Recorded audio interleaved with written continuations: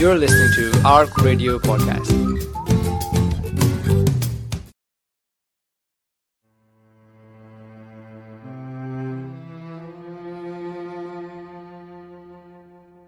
Assalamu alaikum and welcome to Hooked, a show about addiction within the Muslim community.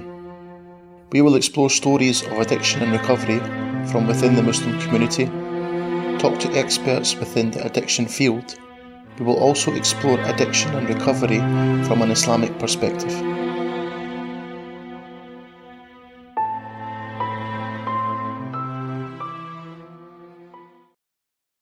Bismillah ar-Rahman ar-Rahim.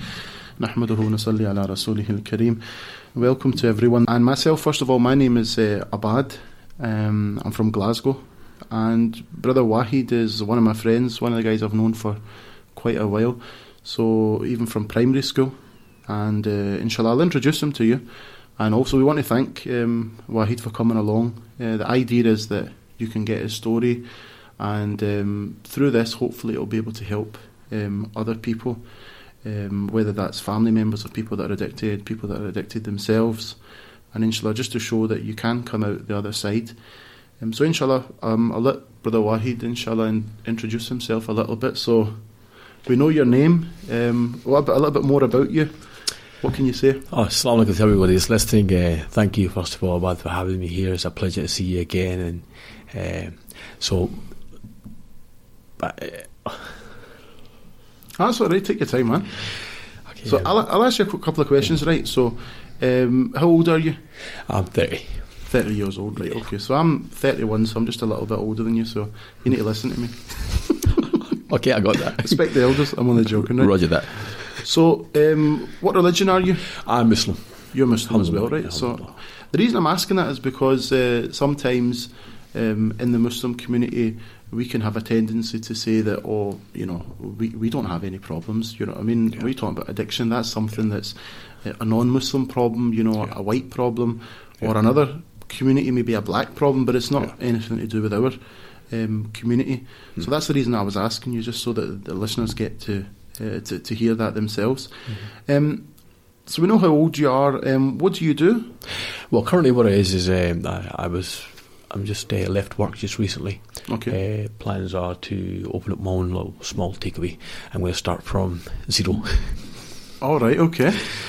So inshallah we get a freebie from you as well. You definitely will, my brother. Yeah, you can bring the brothers with you anytime, and inshallah we will do our best to serve you. No, inshallah. Hopefully, inshallah, Allah subhanahu wa ta'ala make you successful in that. Thank you so much. So again, where were you born? I was raised in the West End of Glasgow. Not the West End of California? No, it was not the West Coast of California. No, it was although I probably would prefer being there, to be honest, but nah. But yeah, West End of Glasgow, my brother, yeah. So you okay, mashallah. So from Glasgow, from the West End, similar to myself, I was born actually in Coatbridge, but kind of brought up, especially from primary school age, in the West End of Glasgow. And what's your ethnic origin? So, like, parents, where are they from? Both of my parents are born in Pakistan. My mother, she was born in Multan in Pakistan. She moved over here when she was 4 or 5 with her parents, and my father was born in the border side neighbouring India, a small village named Qasur. Okay. And my father moved here in his late 20s when he married my mother in the 70s. In the 70s? Okay, alhamdulillah. So basically we just want to get an idea, first of all, about what kind of things, alhamdulillah, what would you say you've, alhamdulillah, managed to get rid of your addictions, you've managed to get over them? Alhamdulillah, yeah, I have managed to control, first of all, and identify the triggers of addiction, because I think one of the most important things in dealing with addictions is understanding the cause of addiction. I don't think you can really deal with addictions unless you address the cause. And for me, one of the fundamental changing phase was identifying the cause, and we'll probably come to that later on. No, definitely. Okay, so what kind of things was it that you were or were you addicted to before? Okay, well, I think it all started, we were going into... or even not so much the detail, but just like what kind of things did you take? All right, okay. The substances I was addicted to was mainly it was cannabis. It was Okay. cannabis resin form and cannabis in the leaf form. All right, okay. So skunk. Skunk, yeah. All right, that's okay. the And then typical word for it. hash was the Hash the was resin. That's where it all started. Yeah. Okay, right, no problem. Seems like you know a little bit more than me. I know about drugs. Okay, not taking that. You Yeah. got a great experience in working with offenders and everything else. Yeah, working in prison, but also just growing up, you know. Yeah. Alhamdulillah, I was lucky I didn't ever take any, but I was definitely around people that were were. taking them and Yep. that, so I'm not, what's it called? Not as if I don't have an idea about what guys were doing. Yeah. And was there anything else? So you're saying cannabis, both in the resin form, and then you had the skunk, which is the leaf, but it's also been treated as well.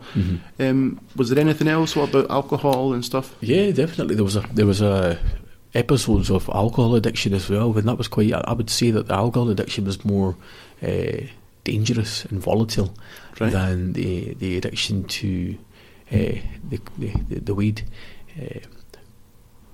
Mainly because when you're intoxicated, you have you normally do things that you wouldn't do normally, and what I mean by that is like because you get so drunk, because you don't do it enough, you get so drunk you end up getting yourself in a state, and so that for me, like I had episodes where like there was 3 or 4 different episodes of my life where for several weeks consistently I was addicted to alcohol, and I'll wake up in the morning, I just want to drink, you know, and so yeah, it was alcohol addiction as well, and I had episodes of dealing with Class C as well, so that was, when I say Class C, it was mainly cocaine, Okay. but it wasn't as severe as the alcohol or the weed addiction that I had. Yeah, so that's interesting that you're saying that like different drugs kind of have a different, or different substances are having a different effect. So you're kind of saying with the alcohol and stuff, it was worse in the sense that a lot of the times you're not aware because you weren't used to it of what you're now doing.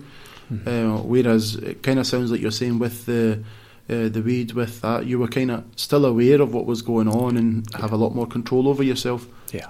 Is that right? Yeah. Yeah, absolutely. I mean, I think with the weed, more or less, what it did to me was it numbed me. So it made me feel numb. I kind of, my part of my brain felt as if it was separated from reality, so I didn't have to deal and cope with all the things that were going on that had taken place. And I felt to myself that it's an amazing block that you could use to kind of, and it also relaxed you, you know. So it started all with the innocent feeling of it's relaxing, it's a recreational thing, it's something that you do for fun, and then it becomes an addiction where you cannot have a functional day unless you have a joint or a bong or whatever form you're going to smoke it in. Yeah. And that's when you realise it's an addiction. So yeah. Yeah, so there's a fine point where it goes from being a bit of fun or something just to help you cope to actually something you now can't live without. Yeah. And then that's obviously brings a lot of other problems with it as well. Absolutely. And it's psychotic triggers. It does trigger certain psychotic episodes. Okay. Right. Some would argue I was already a bit psychotic, but anyway. All right, okay, no comment. A little bit about your childhood would be good to kind of get an idea of your journey of your life up until now, right? Okay. So, because you were saying that, you know, within some of the things you've said now, there were certain things you're trying to deal with, and so we'd be able to get a bit of a better idea if we just talk to you a bit about growing up and at what point and what kind of issues arose and stuff like that. Yeah? Sure, no problem. Yeah, fire away.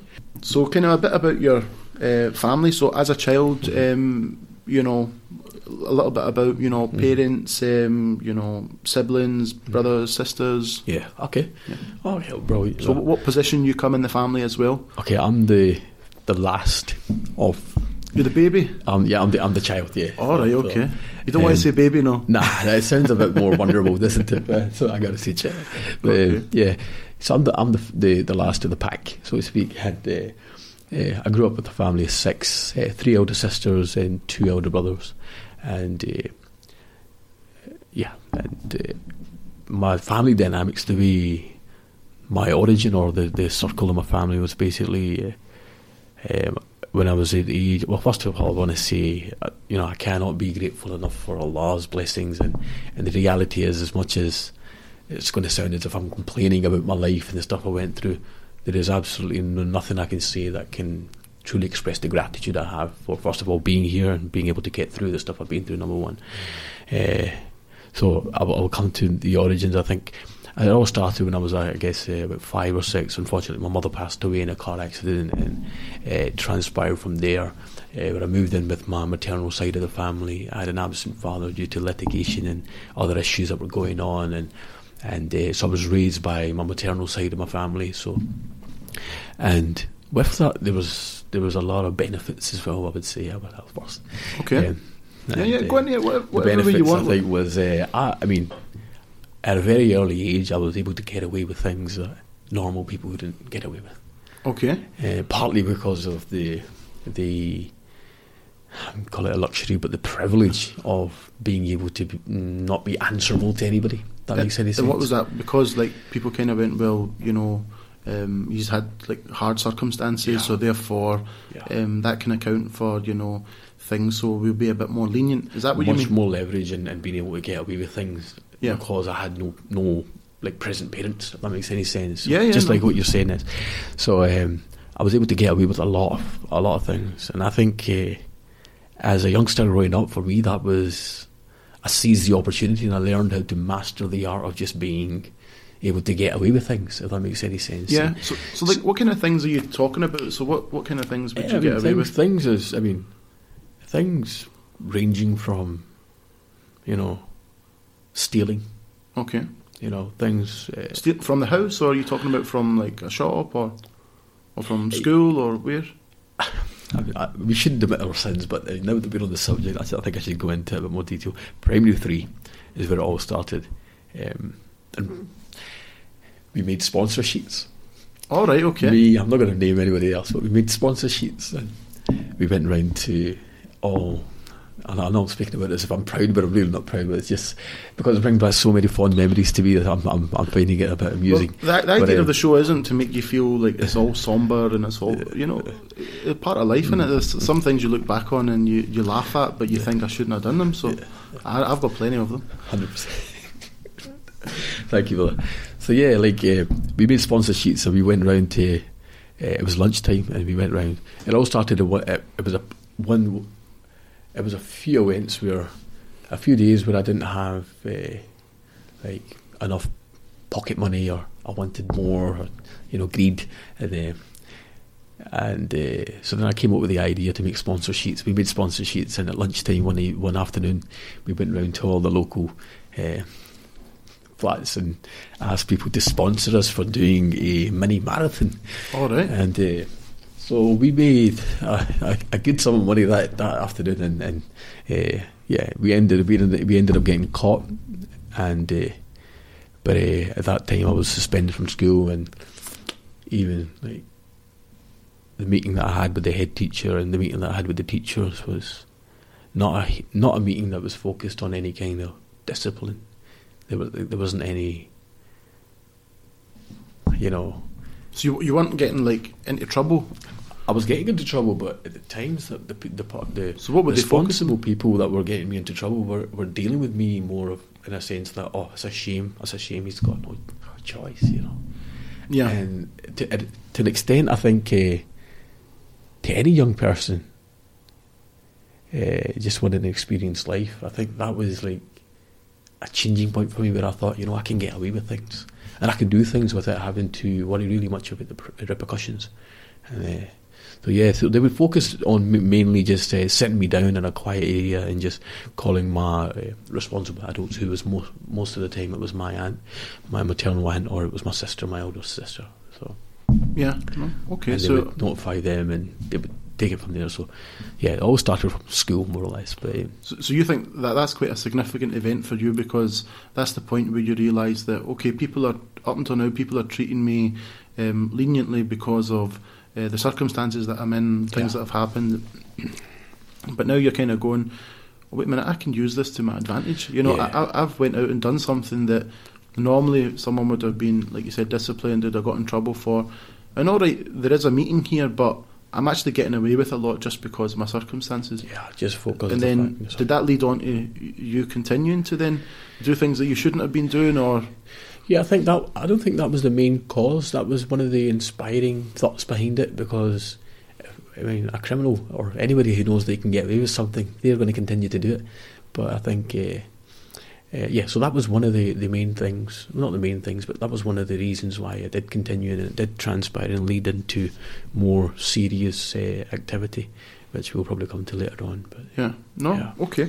So, primary school, so that's kind of all right. We've got a bit of an idea, but of something, an event that took place or within the primary school or run about the primary school. What were when you think back of memories of primary school, what do you think of? Good, bad, whatever. What are the memories that stick out in your mind? If I'm going to be frank, I think my experience in primary school was, it genuinely was like a holiday camp for me. It genuinely wasn't. There was absolutely nothing within my. Yeah, I can just remember being able to do what I wanted. Primary school for me was like a holiday. It was like a. No, talking about primary school, I can remember because we went to the same primary school, and I actually remember one time where you ended up for a while in our class. That's right. Even although we were older than you by a year. You remember that? I remember that. Yeah, I remember. I mean, it all started when the head teacher realised that I had this amazing Einstein, psychology, where I was so smart and intelligent, and he thought he has to push me up because all the other students in my class were lagging behind me. So. I'm really joking. No, that wasn't the real reason. Nah.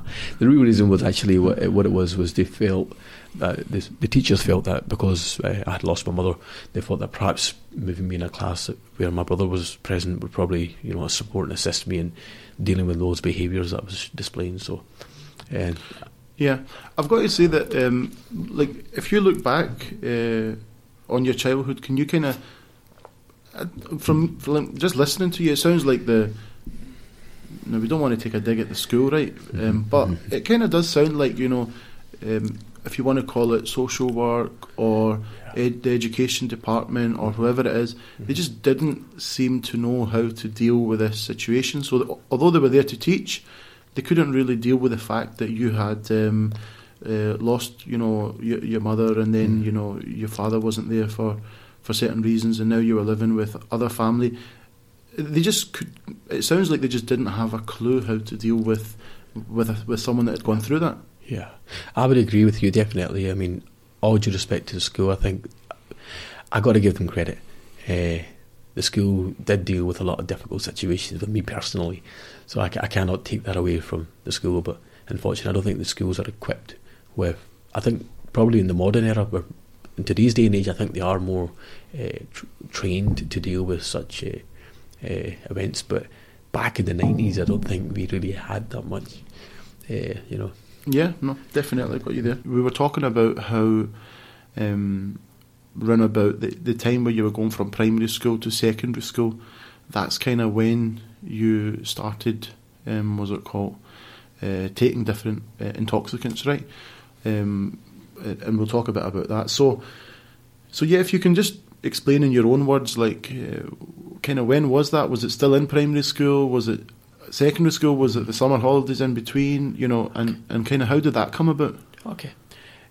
For the first experience I ever had with any drug was, we're going back to, I think it was around about the early 2000s. It would have been the early 2000s, and I probably was about 11 or 12 at that time. I can't remember the exact year or the time, but it all started by we stayed in a set of flats, and we had a little close where there was a back entrance and a front entrance. So we had youth from our local area, young Scottish boys, and they'd come into the back and they'd take their.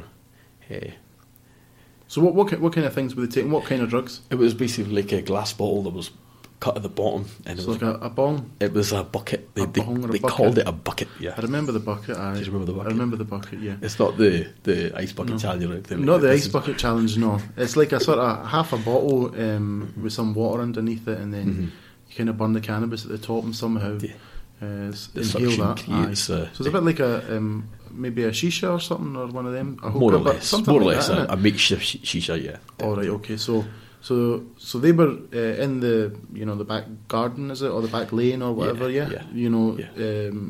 Doing them, and then how did you try it, or what happened? Well, what happened was I more or less went downstairs and I said, "Guys, can you beat it?" And they started laughing at me. They were slightly older than me, and there was 4 or 5 of them, and they asked me to come down.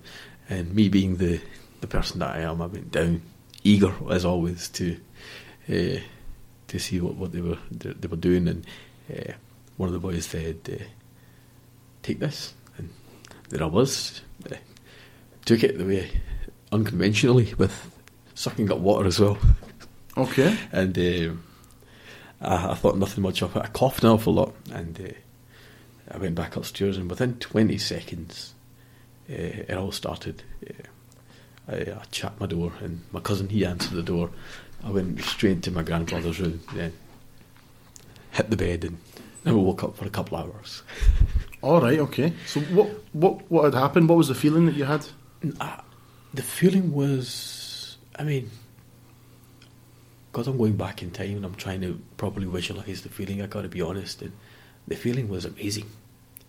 It was like, it was really as if your legs, you were floating. Okay. You felt as if you were floating, and you felt as if it was awfully strange. Like the back side of me felt as if it wasn't there. I felt as if I could only see what's ahead, and it was as if I was in a dream. I was like just gliding to where I was going, and I could do what I wanted to. Yeah. I don't know if you've ever been before you wake up, you kind of are subconscious, and you're not fully awake, but you know you're about to reach consciousness. Okay. Yeah. I don't know if that's ever happened to you. Yeah. Sometimes, I'll have a dream, and then I'll be aware that I'm having the dream, and I'm about to wake up. And exactly, it's sort of similar to that. Yeah. Yeah, the feeling is sort it's of like similar. a sort of a feeling of bliss. Yeah. Okay. And then you kind of went upstairs and dashed out on the bed and woke up 4 hours later. And then what was that like? And then, I mean, after that, when I woke up, I couldn't stay in the house because I was obviously, my eyes were bloodshot red, and I was just dead cautious over, my demeanour and the way I was going to present myself in the house. So what I did was I left, and I went to our school, Willowbank, at the back area. Okay. And, which was a place that I can say that's where I've seen a lot of people having their first bucket or joint or girlfriend or everything that kind of their 1,000th bucket, the 1,000th one, sitting on the logs, the seats that were made out of the logs. Well, fond memories. Those were the times, wasn't it? Yeah, and so I went and I bumped into a few of my friends, and we were just having a conversation, and they never knew they were slightly older than me again. They never knew I was under the influence, but after a couple of minutes it was clearly obvious when I started saying that I'm spitting out blood. And where are you spitting out blood? I was hallucinating, clearly. You were hallucinating. And one of my friends, he bought me one of those small bottles of Highland Brew. I don't remember if you remember them. Yeah. Teeny little bottles. For like 35 pence or something like that. Yeah, the little bottles. He bought me one of them, and I emptied it within one gulp, and I was asking for more. All right, okay. And so it was a funny time then. Yeah, that was my first experience with any drug. Yeah, right. And so what happened after that? When was your next experience? Yeah, my next experience is then I went to Pakistan, came back from Pakistan, and came back in West End, and more or less met up with the same boys that I met last time when I was intoxicated. In the garden, you mean? Those people that were in the back? In the back, yeah. In the back of the school, yeah. Or in the back of the school, so the friends then, not the Scottish guys that you'd met? Not the Scottish guys again, no. Right. And, I don't know if you remember the time of Trash. I remember Trash, yeah. Got burnt down? But did it go bad? I didn't know that, but yeah, I remember Trash. And for people that don't know what Trash was, Explain. so Trash was like a sort of a nightclub, wasn't it? It was but a it was for nightclub. more for like people that were younger. Yeah. So they'd go into town, and I think it might have actually been on. I can't remember if it was St Vincent Street or if it was the Berkeley Street part of it. I think it was a St Vincent Street. I think it was. Yeah. I think And it was. there was a building there, and that was like a sort of a disco or whatever you want to call it. So, Yeah. but for some reason, it seemed to attract all the Asian and Muslim guys in the school, because there was someone who used to go about, I think, handing out the free tickets, wasn't it? That's right. That's right. There was actually a lot of people that actually went out, and the whole idea of Trash was it actually was a nightclub that was run for over 21s as well. So that would basically, they would use Trash as a base to kind of introduce younger people to get involved in the nightclub scene and stuff. So they did have very young promoters to go out in the communities and stuff like that and hand out leaflets and get people free entries in at times, and sometimes it'd be like popular artists like English or even American artists that would come down and they would do a performance there that would attract a lot of attention. So a Saturday evening, it was a time where it was for the unders, and the Saturday was where we all used to go.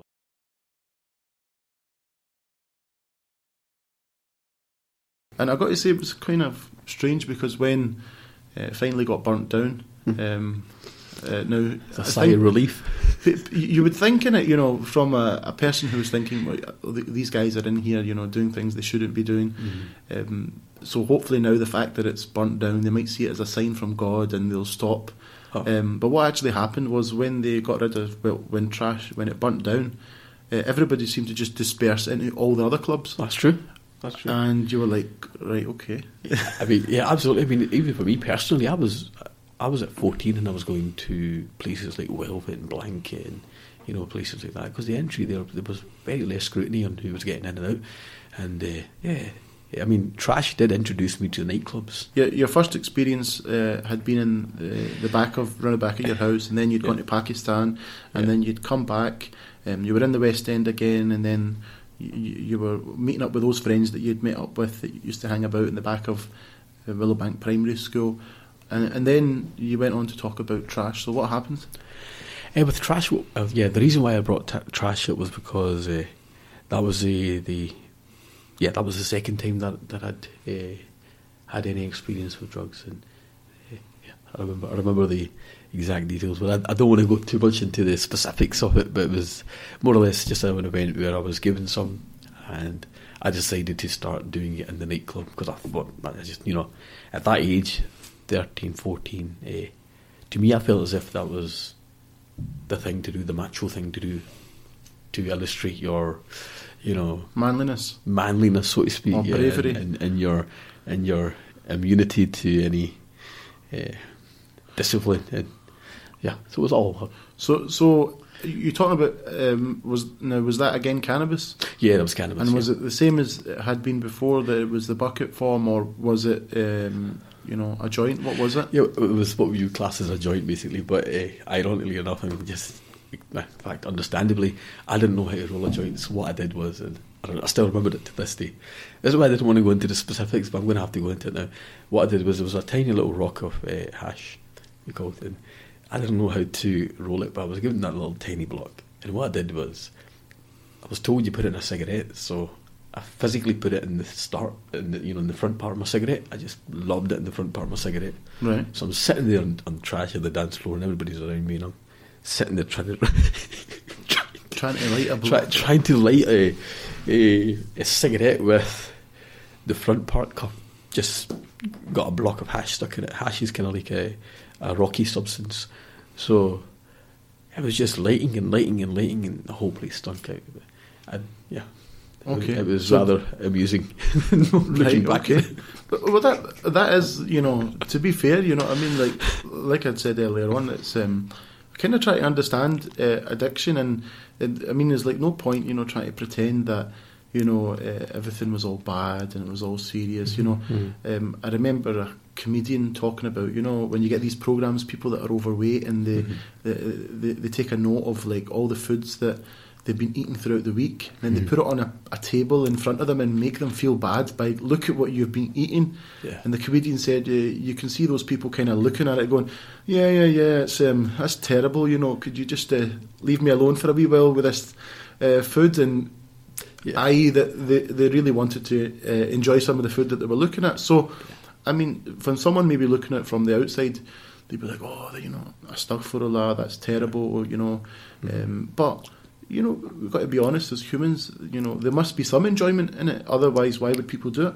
Yeah, absolutely. There must be some humour in it as well, because things go wrong, there's funny, stories and things of people doing things that, you say, okay, they're not Islamic or they're not correct, but I think if you try and pretend that there wasn't that side to it, then you're not really being honest. Absolutely. I mean, I definitely agree with you 100% on that. I mean, let's be realistic here. The majority of people out there, I mean, even if you've got children at 14, 15, I would say probably 70, 80%, they've tried it or they're going to try it. So this is something that everybody, more or less everybody, will try at one point in their life. And some people just... and there is great fun in it. I mean, there is no denying that there is... it's a way of just basically getting away with doing what you want to do and just making a fool of yourself. And for other people who are more vulnerable and susceptible to addiction, obviously for them it's the escape theory of it all, and they want to escape the reality of whatever's happened or what they're going through. So they then use that as an addiction, and it becomes an addiction for them. But so we're talking a bit about this is like your second experience of taking this, and did this become like a weekly occurrence, or was it just whenever, or how did it kind of? I think, how did it go from being something you'd only tried the second time? What was the next step? I think, like for me, with regards to how it became an addiction for me, was like, I think I was at the age of 15 or so, and that's when I stopped going to school. And I was working in a fruit shop at the age of 15, and that was kind of my justification of not needing to go to school at home. So my gran would say, okay, he's working, he's going to leave school soon anyway. So so I did that the early morning. It was about 7 in the morning until about 3, 4 in the evening. And so the money that I would make from there at that time, I think it was £23 or so a shift. I would use some of that money to buy a little bit of weed. And is this weed in the sense you're still talking about the hash, or are you talking about actual? It was. You moved on to. Yeah, sorry about hash. I should correct that. It was hash and it was weed as well. Right. Weed as well. Yeah. So you started that. So that's about 15 years old. You went to start working, and you've got a bit of money. So So how often are you now? Taking the drugs out? I was probably taking it like twice a week or so. Yeah, twice a week.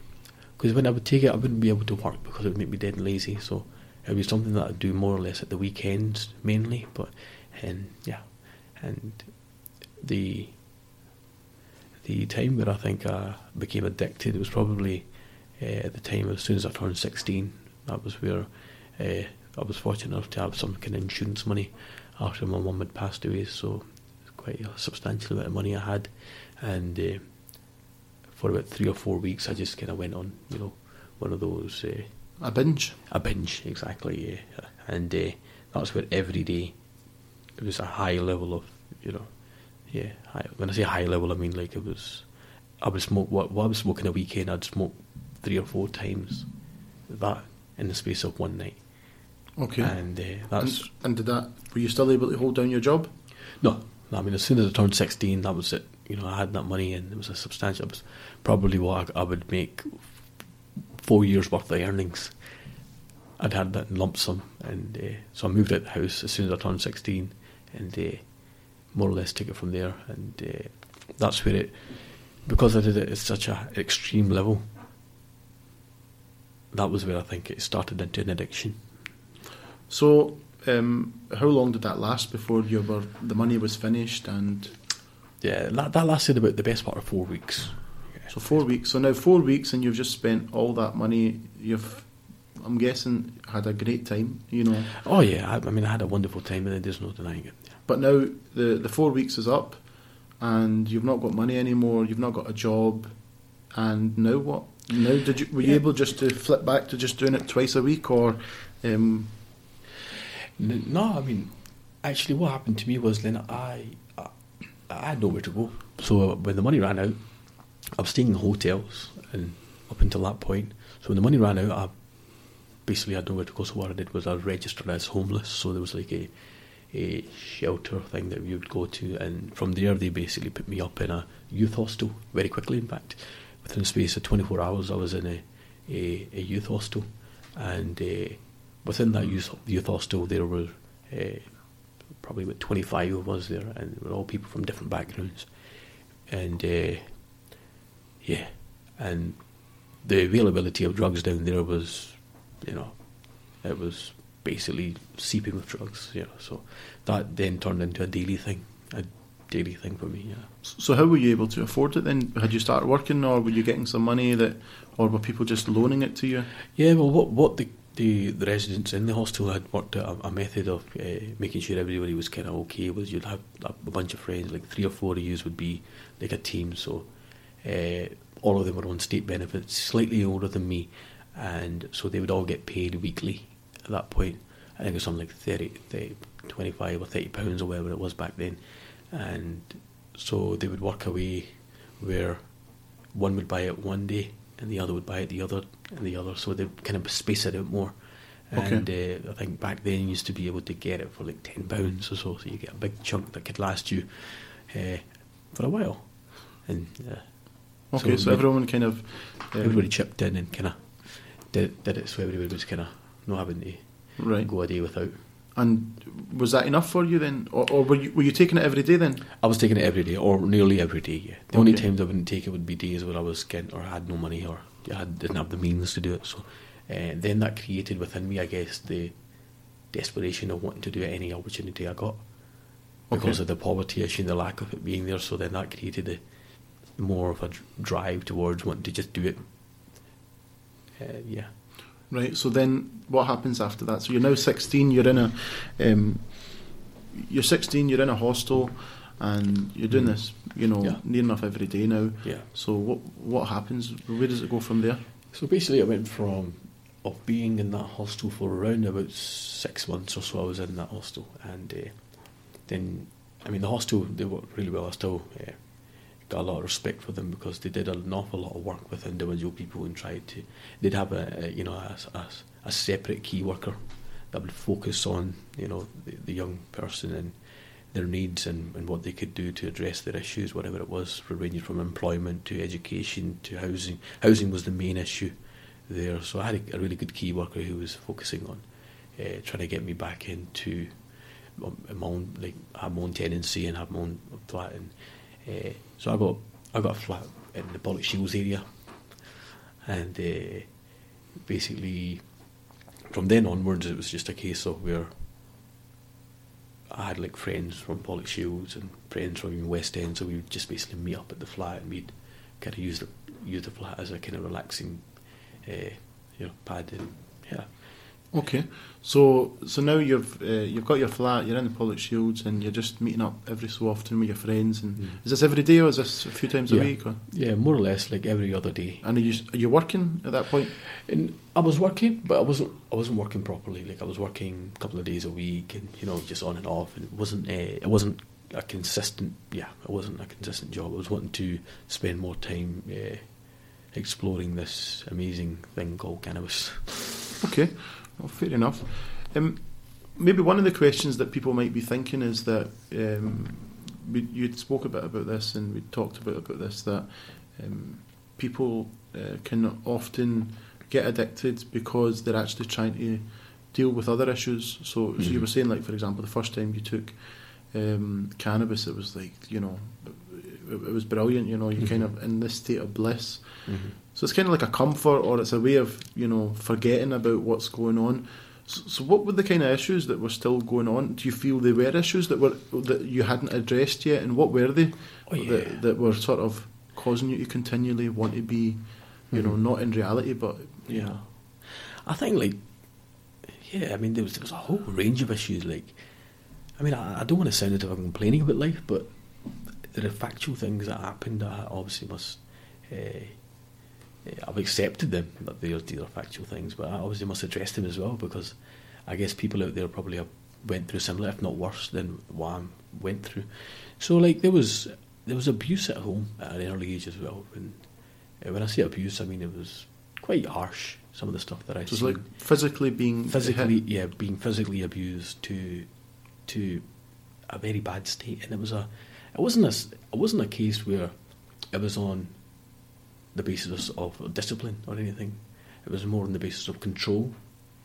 Okay, so it's a kind of beaten into line, sort of, yeah? Yeah, and so that was at a very early age. When I say early age, it was around about the time, not that long after my mum had passed away, and I think, looking back at my records as well, like the teachers, so I got a lot of respect for the teachers. They did recognise risk factors and behaviours that I exhibited, and they did try and raise the alarm to local authority and try to say something's not right. And I don't want to say who the people were, but the people that I was with, when they were brought into the picture, they would make allegations about. They would blame it on something else. Oh, he lost his mum, that's why he's behaving like this. Or, something else happened, and there was excuses that were thrown up there. But the reality is, I think my misbehaviours at school were triggered by two things. One was I knew I could get away with it, and two, the issues at home. I seen school as a sort of escape from it all. School as a playground, time to play, time for me to be a child. All right, okay. And within that, there was a lot of courtesy and a lot of patience that the teachers had with me. But so from there, basically, I didn't have any ability to properly educate, because I didn't want to educate. School for me was my home. It became a place where I could feel nurtured and feel valued. Strangely enough, So the bad experience for me all was a series of events, from the loss of my mother, the abuse at home, the lack of education, not because, obviously because I didn't want to educate, it's not the teacher's fault, but all of that, and then a lack of finance, because finance became an issue, and all of those, and so a whole range of those events for me became a very depressing state of mind, where I then chose to move away from the West End into the South Side area, because I could kind of escape from all of that. And I didn't really socialise too much or interact with many of my family members for obvious reasons. But one or two of my brothers I did continue to stay in touch with. However, they were going through their own situations. And so that for me basically became a very depressive state of mind. And within that depression, so not only was the need to escape the current situation was more in my mind, which was a reflection of what had happened. So the depressing state that I got myself into drove me to want to, dig myself more deeper away from the depression that occurred because of what happened, or a series of events before. Yeah, so those issues you obviously had gone on for a while, and they'd never really been resolved, taken care of. Now all of a sudden you're away from it physically, but it must be still going on in your mind, and you're saying it kind of led you into a sort of depression. So now the as you're taking these the drugs, you're trying to take it now to get away from the depression. Absolutely, yeah. That was the mechanism, the vehicle I was using to escape from all of that. Yeah. At what age do you think that kind of happened, or was it round about then when, like you're saying, you were now 16, you were now out of the house? Yeah. Is that when you feel that it was more of an addiction now? Yeah, it was partly more. Yeah, the 16, 17 age period for me was that was a time where I was mostly addicted to cannabis, because I remember having wake up every day and thinking about let's go to, I don't want to say anybody's name, let's go there and let's go get, whatever it was I was going to go and get, and that would be my daily highlight, just getting that. What is it, something else, like for guys that know you, like myself, and that, we've got a nickname for you. Oh God, here we go. Okay. Do you mind sharing that, or no? I mean, I really. This is the. I think it's important. I got to be. Yeah, I think. So, what's your nickname? My nickname is Tupac. Tupac, right? Tupac. So people might think that's strange, right?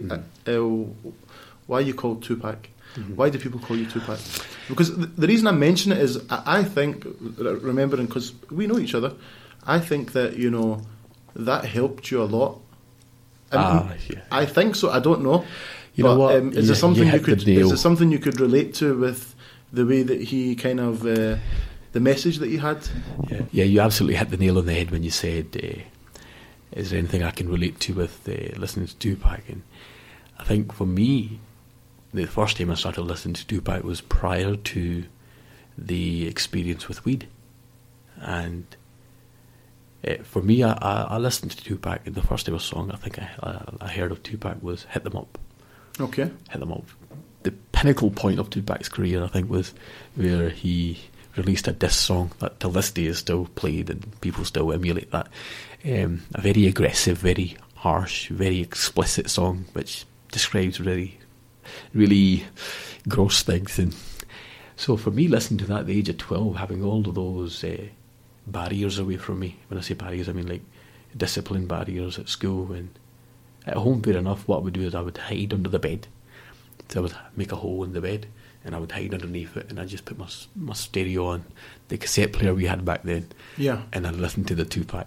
And for me, that was very motivating for me. Because from listening to Tupac, I realised that actually you don't have to be a victim. You don't have to be the sad case. You can express your anger. There's a way to justifiably express your anger. And I guess for me, I found all of that rebellion was championed on by listening to Tupac, and I felt he reinforced all of that. Yeah. He gave me the boost that I needed. When I say the boost, I say like obviously because I didn't have I wouldn't say I had a proper, consistent role model in my life. But I used Tupac as some sort of Could you say that he was a person that you could, by listening to what he was saying, you could relate it to your own life? 100%. I mean, taking away his hit 'em up song, or taking away so he's kind of putting in words what you're feeling? Absolutely. He or was what you're thinking? And what I was feeling and thinking, totally right. And he was saying the things that I couldn't say. And he was more or less educating me. And there was a lot of knowledge from the guy as well. I've got to give him credit. He wasn't, the big bad rapper and everything. There was a lot of stuff he went through as well. So him coming from a very strange background as well, I think I could very easily pick up on that. And the energy that he was giving off in his songs, I was very much so saying, wow, this is what I want to be. This is the guy. Yeah. So far as my role model is concerned, this is the guy I want to be. Like when I'm 25, I want to be him. I want to have the cars, I want to have the jewellery, I want to have the fame, I want to have everything. And then I want to be able to express myself the way he was doing it. So for me, that was the perfect role model, definitely. Yeah. And I mean, like, if you're talking about Tupac and then you're talking about, cannabis use, I mean, the most famous picture you'll see of Tupac is usually, in front of a big hash leaf, innit? That's right. A big cannabis leaf. That's true. Yeah. So Tupac was very much so endorsing the whole idea of smoking blunts and weed and Hennessy and everything. So he was very much so endorsing all of it. And much of his records he was just pushing it through, because that was what obviously he did as well. So he was promoting the whole idea and the whole concept of taking weed, and it was cool, it was a thing to do. Him and a lot of the other artists as well, rap artists at that time, even to this day, they do promote the use of cannabis, definitely. I think in America right now there's a great movement going where they're trying to legalise cannabis, and I think in certain states it is legalised. Yeah, well, that was something that we're going to be touching on at different points in this what's it called? The shows that we're doing is I was actually listening to an argument by Russell Brand. Okay. And the whole issue of legalizing certain drugs but having them still controlled, but legalized, so that it would actually take the power away from the criminals, the drug dealers, 100%, and then you could actually engage with people and maybe deal with the underlying issues. But that's definitely something that we'll be talking about in this series, is looking at Russell Brand's views on this. Yeah. But I like him. I follow him. Yeah, you follow him as well. I follow him as well. Great guy. Yeah, and he's a guy who was addicted to many things, and has kind of recovered, but he speaks really down to earth. Yeah, I mean, everyone can relate to him, and he actually he's wrote some books on getting sort of recovering from addiction, and they seem to be quite popular, and it seems to make a lot of sense. I think he's even been up in front of some MPs. That's right. To speak on this issue, and I think he spoke in other parliaments as well, in different parts of the world. So okay, so we've kind of got through the secondary school period, and up until this point now, you're now like 17 years old, right? You're living in your flat every few days. You're meeting up with friends to, what's it called? As I say, have a session. Have a session. Yeah. Have a session, right? Sesh. Okay, and then. At that point, because you also spoke about alcohol, cocaine, had you tried those up until then, or were they an issue up until then? Yeah, I mean, with so far as alcohol, to the point that I was 17, so far as it goes with alcohol, I did have, I think, probably about a dozen episodes of alcohol where I did, and I think I can remember my first time drinking alcohol. Yeah, I was probably about 14 or 15. And I had a small bottle, it was a mixed bottle, and I had one of them, and I thought, wow, that's really nice, but it wasn't really the thing for me. I never really thought that this is what I want to do, or maybe because it was so outlawed within the household.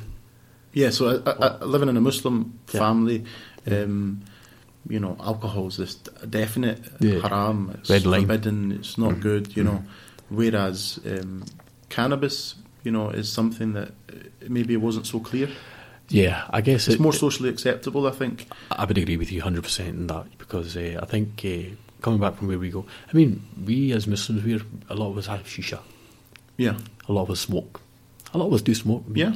Coming from the Arab world, even Pakistan and India, a lot of us do smoke. And so I don't think people have much of an issue with that as compared to alcohol. They still have a major issue with smoking, but when it comes to alcohol, if you want to compare them both, alcohol is the red line, where if you're going to choose between the two, you would probably choose smoking weed, or Yeah, no, fair enough. I understand where you're coming from. So you tried the alcohol, and then what about the cocaine? What kind of age was that? The cocaine. First of all, the alcohol. You kind of tried it a few times, but you never really got into the state where you were constantly craving alcohol. It was more weed. Yeah, is that right, or am I getting it wrong? It was more weed, and the times that I did drink alcohol, it would always lead to fights or something really violent or volatile. Whereas I guess with weed, everybody just kind of hangs about laughing, and then gets a lot of food to eat later on. Yeah, with weed, what it does to you is it makes you become quite passive. So you don't really, if somebody says something to you, you don't really take offence to it. You're like, okay, I'm here just relaxing, lounging, kicking back. Whereas the alcohol gets you, I think it gets you really hyperactive, it gets you very energetic, and you want to use the energy. Whereas weed does slightly the opposite, where it just makes you chill, and you want to kind of just relax, Okay. So I think with alcohol, it's good just maybe for people that are not aware, like it can have different effects upon different people. That's true. As all the drugs can. That's true. So alcohol, like you're saying, in your case, it might have made you more of an aggressive person. But Yeah. for some people, it makes them very happy, it makes them sleepy. That's so true. That's true, I I just guess. wanted to put that in just so that In perspective, people might yeah. think, well, I know people who take Yeah. alcohol and Yeah, they definitely. don't get angry. But what I was going to go on to say is that, okay, so at what point did at what point did taking weed become a problem? Like, when did you recognise it and go, you know, I need to stop this, you know, or why, you know? I think, like, with me, the recognition of weed being an issue started, I guess, at the first few weeks of when I moved into my new flat. Moving into the new flat, there was a lot of, you know, positive thoughts, and there was a lot of good ideas that I had set up before I moved into the new flat. So when I moved into the new flat, all of those got kind of abandoned. So I started smoking weed daily, and I think within the first couple of weeks I realised that this is actually bad for me. So you're saying that when you moved into your house, it was kind of like, right, this is my new start. I'm going to, like, get a job. I'm going to get, you know, I'm going to make money. I'm going to have a nice life. Is that what you mean?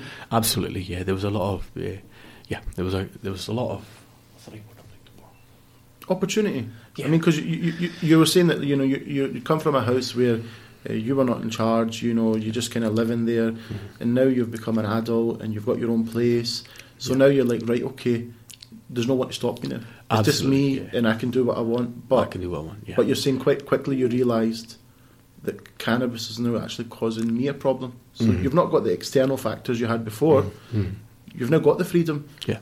But you're now realising that, wait a minute, this is a problem. Yeah, because it's having an impact on the day-to-day things that I was, you know, inspired to do before I moved into my flat. It was having an impact on even my current state of mind. So I did recognise very early that it was an issue. However, with the whole idea of cannabis and the effect that cannabis has on you, it makes you dead passive, like I said before. With me personally, it made me dead passive, where I would just want to just relax. Everything I would want to do, the practical things, I'd put them to the side. So along with that, I think smoking cannabis actually supported the idea of putting all those things behind. Okay. Even including the idea of understanding that I need to give up cannabis one day. All right, the fact that you were taking the cannabis was actually making you, like, you weren't even motivated to actually give up cannabis anymore. Exactly, it became. So not only were you not doing what you were going to do, but I mean, you couldn't even deal with this as a problem because you were so relaxed, or absolutely. And I'd smoke the cannabis to help me relax again, and I would say, right, I knew here are all these things I need to do, and they'd come to me, and I'd say, right, I'm getting stressed. I would go and smoke the cannabis. So okay, so now it's been used to deal with stress. Now, one thing I find, speaking to guys, as you know, I work with guys, you know, that are struggling as well, and one of the issues is, which I'm going to ask you about, is did you ever have a guilt of what you were doing? Like, did you ever feel guilty with the fact that you were taking, or that you were now addicted, or you felt you were addicted, or you weren't in control anymore? Did you ever find that guilt? Yeah, I think that guilt mainly happened with me was, see, at the time of doing it, like when I was smoking it, I was enjoying it, and I didn't want to feel guilty. The guilt time would more or less come the morning after. When I wake up in the morning, I feel, oh God, and then but it wouldn't happen all the time. I would just say to myself, oh, it's okay, I'm young, relaxed, and I'll deal with those issues tomorrow. I've got a life ahead of me. I don't need to worry about them too much. But the guilt did come. Parts of the guilty feeling did come early on as well. But the other times I'd feel really guilty would be times where I'd meet my sister or meet my auntie. The women in my family, when I would meet them, that would be times that I felt really ashamed. Whereas with the guys, like my cousins and stuff, I wouldn't feel any shame at all. I think mainly because the guys are guys, so to speak. I don't even know if that's right to say in this. And what was that? What was the reason for that? I don't know, looking back, I guess it was probably with me not having a mother, I think, like, the nurturing side of life and the whole kind of more emotional side, I don't think I really had a means of dealing with it. My only experience, or my only way of dealing with any emotions, was anger, which was expressed through listening to Tupac, or, you know, taking weed, which was more or less just suppressing any emotions or that I had built within me. So when I would see the women from my family, I think they would probably remind me of my mum, and the nurturing side of them would show more, because they'd want to express love to me.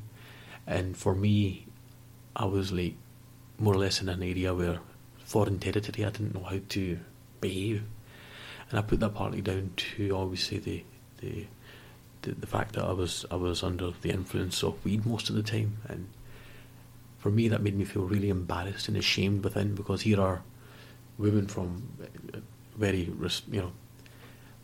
people that I respect a lot and I love a lot, and they're trying to express love to me and show me a form of love, and I cannot express it back. For me, that made me feel embarrassed. What's the point now where you reach where you... Because you've already said you're realising this is a problem now, right? So at what point do you get to where you just go, right, I really, really need to sort this out?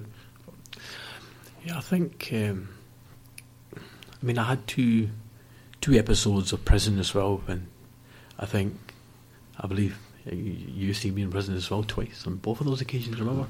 Once in Parliament you seen me, and once in Bologna as well. All right, okay. Yeah, so both of those times, yeah. And for me, I think I was kind of in prison, and I was 17 at the time, and my 18th birthday was in prison, and then was the time where I think I really had the opportunity to not smoke. So it was yeah. So that was mainly one of the times when I stopped smoking, and then when I was released, I then went back to it, and then yeah. So from a religious point of view, you might go to like an imam or a scholar and say that, or even just a religious person, not even an imam, not even a scholar, and just say that, this is what I'm doing, or they might know that that's what you're doing, and to try and stop you, they maybe try and frighten you or tell you how bad it is. So like, I remember talking to one guy, and he said to me that, I know he's addicted to alcohol, reads his prayers, nice guy, intends to go for Hajj, inshallah. But he said to me that someone actually said to him that, don't you realise that if you die in this condition, drinking alcohol, you're going to be brought in front of Allah on the Day of Judgment like that. And he said that scared him so much that he had to have another couple of drinks to get over it. Right, now it sounds funny, but the idea that one thing is leading to another, which is a vicious circle. So that guy was obviously, as he explained, he was taking it, like you were saying as well, taking drugs to deal with issues, and then resulting in more problems, which then meant more stress, which meant taking more. So it's a vicious circle. Definitely. And how does a person get out of it? That's the difficult part, and that's the part I want to move on to now. Is that at what stage did you actually start doing something about it? And were there failed attempts? There was, I would say, more than 100 times I tried, many times to stop, and sometimes I succeeded for several days, but there was something would trigger it again. And I'd just say, right, okay, I've lasted a week without it.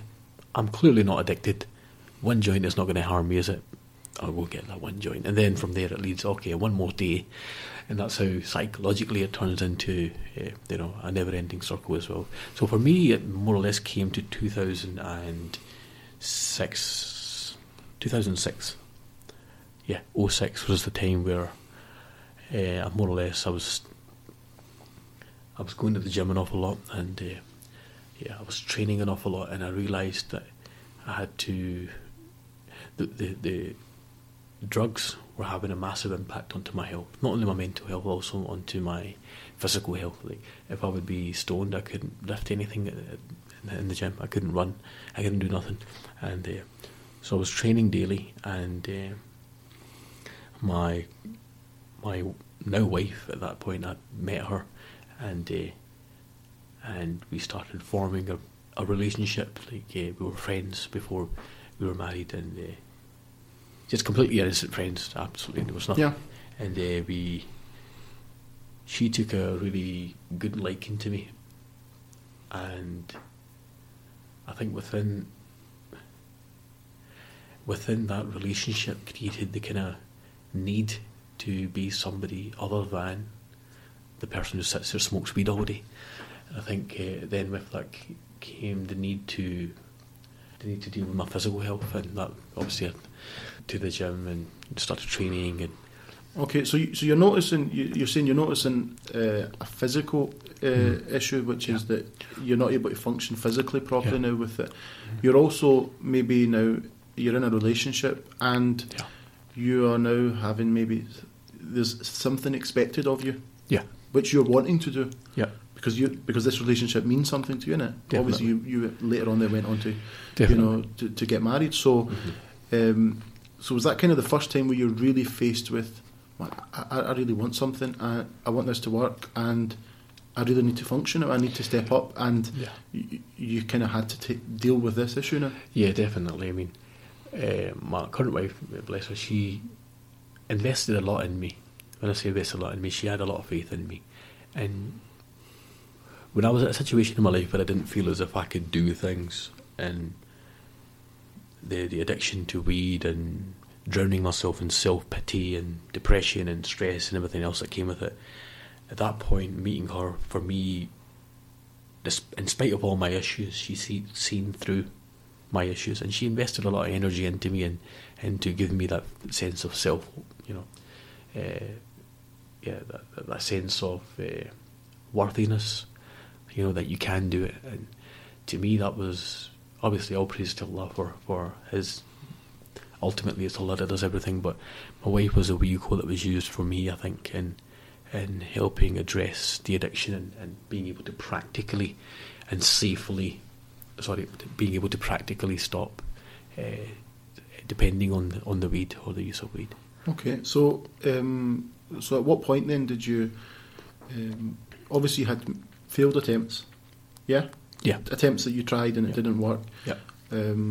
Was there another process you had to go through before it did work for you, or was there a day you maybe just turned away and never looked back, or how did it happen? Yeah, I think, I mean, I'm going to be entirely honest. I need to be perfectly honest here. I have had several relapses. I've had phases where after having had stopped smoking weed, I did smoke it for a few days, and once every so often I do occasionally. It's nothing like I can go a year without smoking, so it's not it's nothing I depend on anymore at all. So the dependency is the issue here that we're dealing with. So far as for me, the time that we're looking at was probably about 18. Yeah, around about 18 was the time where I really stopped depending on it. I had more things to do. I guess there was more social things for me to do. There was more of value added to my life, because if I would be smoking, I wouldn't want to see my now wife, because I didn't have the confidence and the self-esteem, and I'd feel lazy and I don't want to get ready, or what do I have to offer? All of that came into the equation as well. Whereas when I didn't smoke weed and I started training and I started working more, it then gave me much more value to my life, and I felt, what, I can do it. Have you kind of dealt with it, or do you feel that you do really still need to look at things and maybe go that bit further to make sure that you are, that okay, you're going long times without taking these things, but do you think there's still work to be done on the underlying issues? Because you haven't really said that you've dealt with the underlying issues. I mean, I would say so far as the bulk of the underlying issues are concerned, I would say that most of the underlying issues are dealt with. But I would still say that there probably is more that can be done. Yeah, I wouldn't say I'm completely satisfied with myself. I don't think. So there's really be honest. So there's still work to be done. There probably still can be a little bit. The reason I mention that is because it can be quite common for people that are addicted to forcefully take themselves away from one addiction, but then end up addicted to something else. That's true. And sometimes the things that a person can get addicted to don't seem as bad. So there are examples of people that become excessive in religion, or excessive in working, or excessive in the gym, or excessive in something that, or eating, or smoking, or things that maybe don't seem as bad. And what it is that so the addiction has changed, but the person is still addicted. So that's what I mean, that there is work to be done underlying to actually deal with those issues, so that you don't need to have any of these things anymore. Yeah, I totally agree with you. I mean, I guess with me, I don't know if you've ever seen me eat. I've never seen you eat. You've never seen me eat. You need to see I've me seen you eat a Oh. long time ago, but not recently. Okay, gosh. I can eat. I go into our local World Buffet and I have 7 plates. 7 plates, mostly meat. And so I guess I'm replacing my addictions with something else. And I'm not saying it is, but I'm just saying that just from my experience of working with people that are addicted, this is something that sometimes it can lead to a false sense of having got over something. Like you'll hear many people say, I'm not getting rid of the cigarettes. Why? Or because then I end up eating so much. That's true. So, and this is also another maybe issue that in society that we look at, that are people addicted? Do we always just assume that an addicted person is someone who is taking a drug, or is it just someone that's not coping with issues and is turning to a substance which might be lawful, but to deal with issues, and that then leads to dealing with the issues that are underlying, and also learning new techniques or methods to deal with those problems. So that in life, because life throws us problems, man. We can be going along quite nicely, and then we're having a bad day, and then something happens, and then it's ups and downs. Yeah. And therefore, maybe it's about learning, dealing with underlying problems, but also learning the new techniques and methods, so that we can healthily deal with our issues without having to resort to a certain thing, in a way that a person's addicted. Definitely, 100%. And I guess I think ultimately it comes down to the idea of self-control. And I think you spoke about religion. I think religion can teach you how to control yourself, as long as you don't lose control in religion itself. But it can teach you how to control yourself. And I think there was episodes, and in fact I think I missed this part out of my whole story, was I did do my 5 daily prayers. I did do them, and albeit in the house, I did do that at my home, and I did go training. And for me, that taught me that physically and practically I can do, I can deal with the addictions. But you're absolutely right. A lot of people do replace one addiction for the other, and it kind of gives them a sense of relief that, okay, we've got that addiction over with, but they've then substituted it for something else. And I see exactly what you mean. Yeah. So, kind of now that we've kind of gone through your story up until now, what kind of advice would you give to? We're going to look at certain different groups of people. So, what kind of advice would you give to a young person growing up who hasn't tried any of these substances yet? The honest advice I would give to anybody is, it's not really worth it. There is nothing that you're going to miss out upon, and the chances of being addicted to it are quite high. I mean, even if you come from a good background, and if you're not so vulnerable, the chances of being addicted are very high, and it doesn't really give you any real benefit in reality. It will give you a temporary feeling of excitement, or it will help you feel as if you're in control of your thoughts or whatever you're going through, but it will never give you a proper solution. And I would genuinely say that any use of any drug has a long-lasting effect. I mean, I'm still suffering till this day. There's no denying it. And 100% I would say, it's not worth it at all.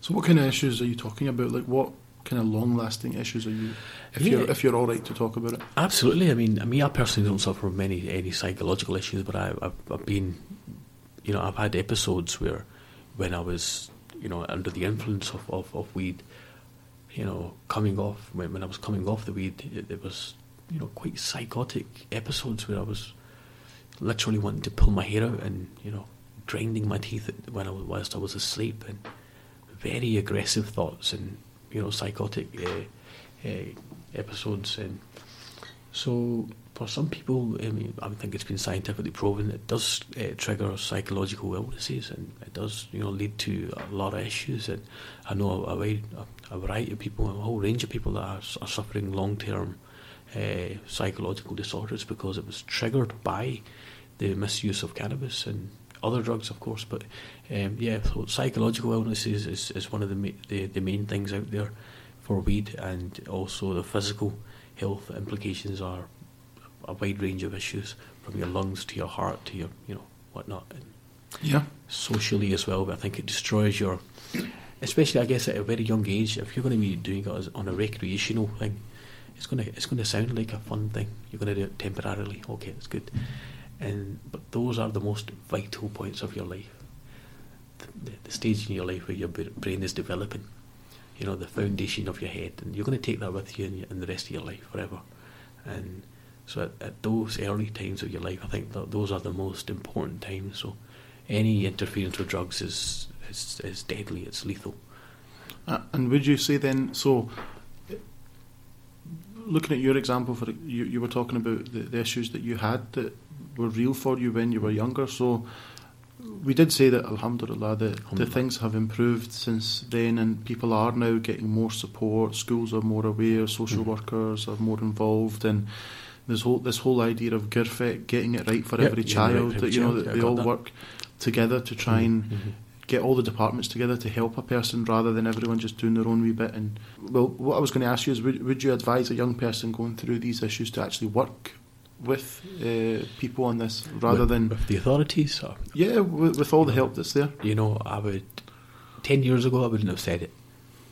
Even 5 years ago, I wouldn't have said it.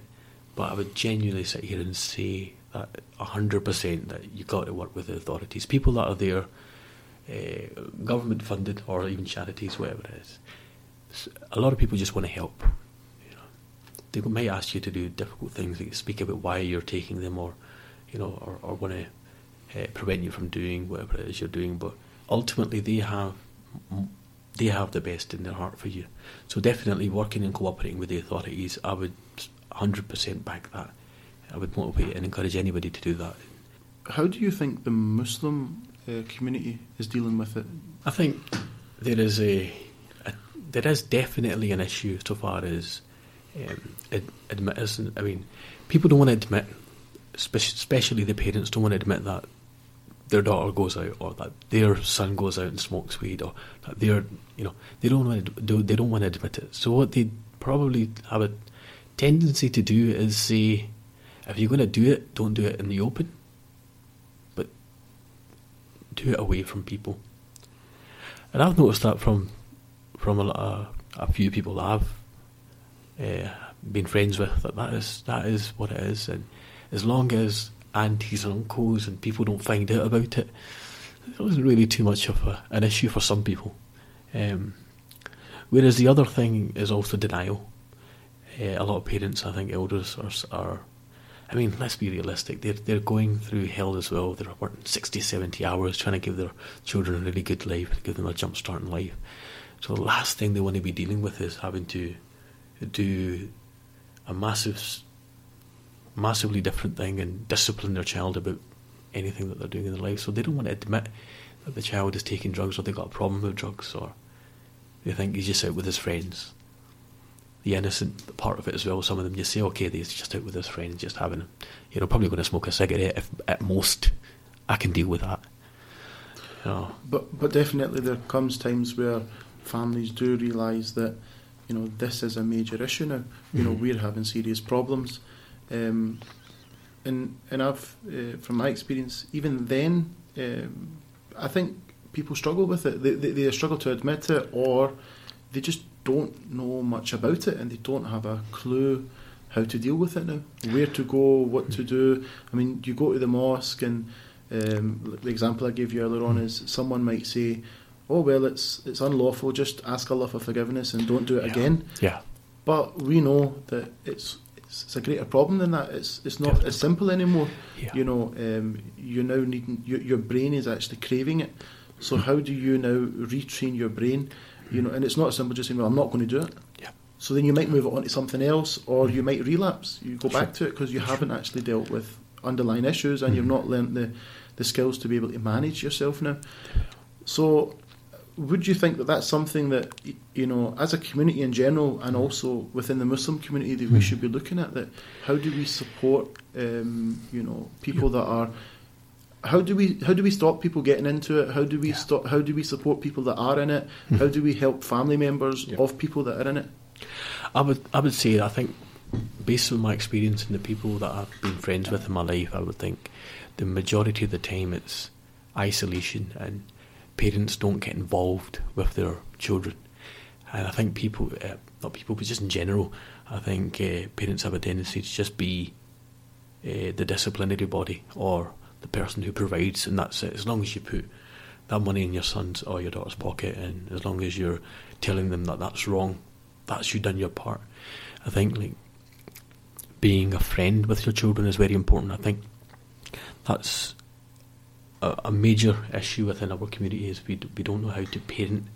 Not we, I think some of us don't have the understanding that we need to be friends with our children. We need to be emotionally and physically connected with them. We need to, you know, be in tune with what they're doing and be part of their social circle as well. Obviously, it's not ideal to have your parents sitting with you amongst your friends, but what I mean to say is like just being more engaged with them and being a bit more, a bit less strict and a bit more open with your children. I think that will be supportive of the whole idea of, and your children wouldn't want to do it depending on how you brought them up, but I think we do need to look at ways to address addiction, and I think because of the elder generation and the Asian community, a lot of them weren't exposed to a lot of things that people are doing nowadays. But I think the second and third generation, because they have been exposed to it, they're more aware of, you know, the telltale signs of when they're getting up to mischief, so to speak. So, Jazakallah khair, thank you very much. Giving us a lot of time. You're welcome, brother. My pleasure. And inshallah, hopefully this will benefit people out there. You know, they'll be able to hear they'll be able to hear your story, and some might be able to relate to it. Some might be able to, you know, take something from it, whether it's preventing people going down this path, or there's someone that is addicted, you know, that maybe thinks, okay, well, you know, that brother's done it, I can also do it. So, and hopefully that it educates our community as well. You know, because I think the best way, you know, one is a person who just, you know, talks the talk and says, you know, oh, I think it's like this and I think it's like that, and then is actually hearing it from someone who's, you know, who's gone through it, you know, who's experienced it. I mean, that insight is very important, and that's the idea of this. You know, the idea isn't that we want to let people know a nice story or a bad story, but the idea was that we need to learn from it. Absolutely. You know? And Jazakallah khair, you know, because some of the things you've talked about are very personal, very emotional. May Allah subhanahu wa ta'ala reward you. Thank you. May Allah subhanahu wa ta'ala give you all the success in the future as well. And for all the people that are out there, may Allah subhanahu wa ta'ala also help them as well, inshallah, and give them success. Absolutely, I couldn't agree anymore. Thank you. Thank you so much for having me. Jazakallah khair. Assalamu alaikum.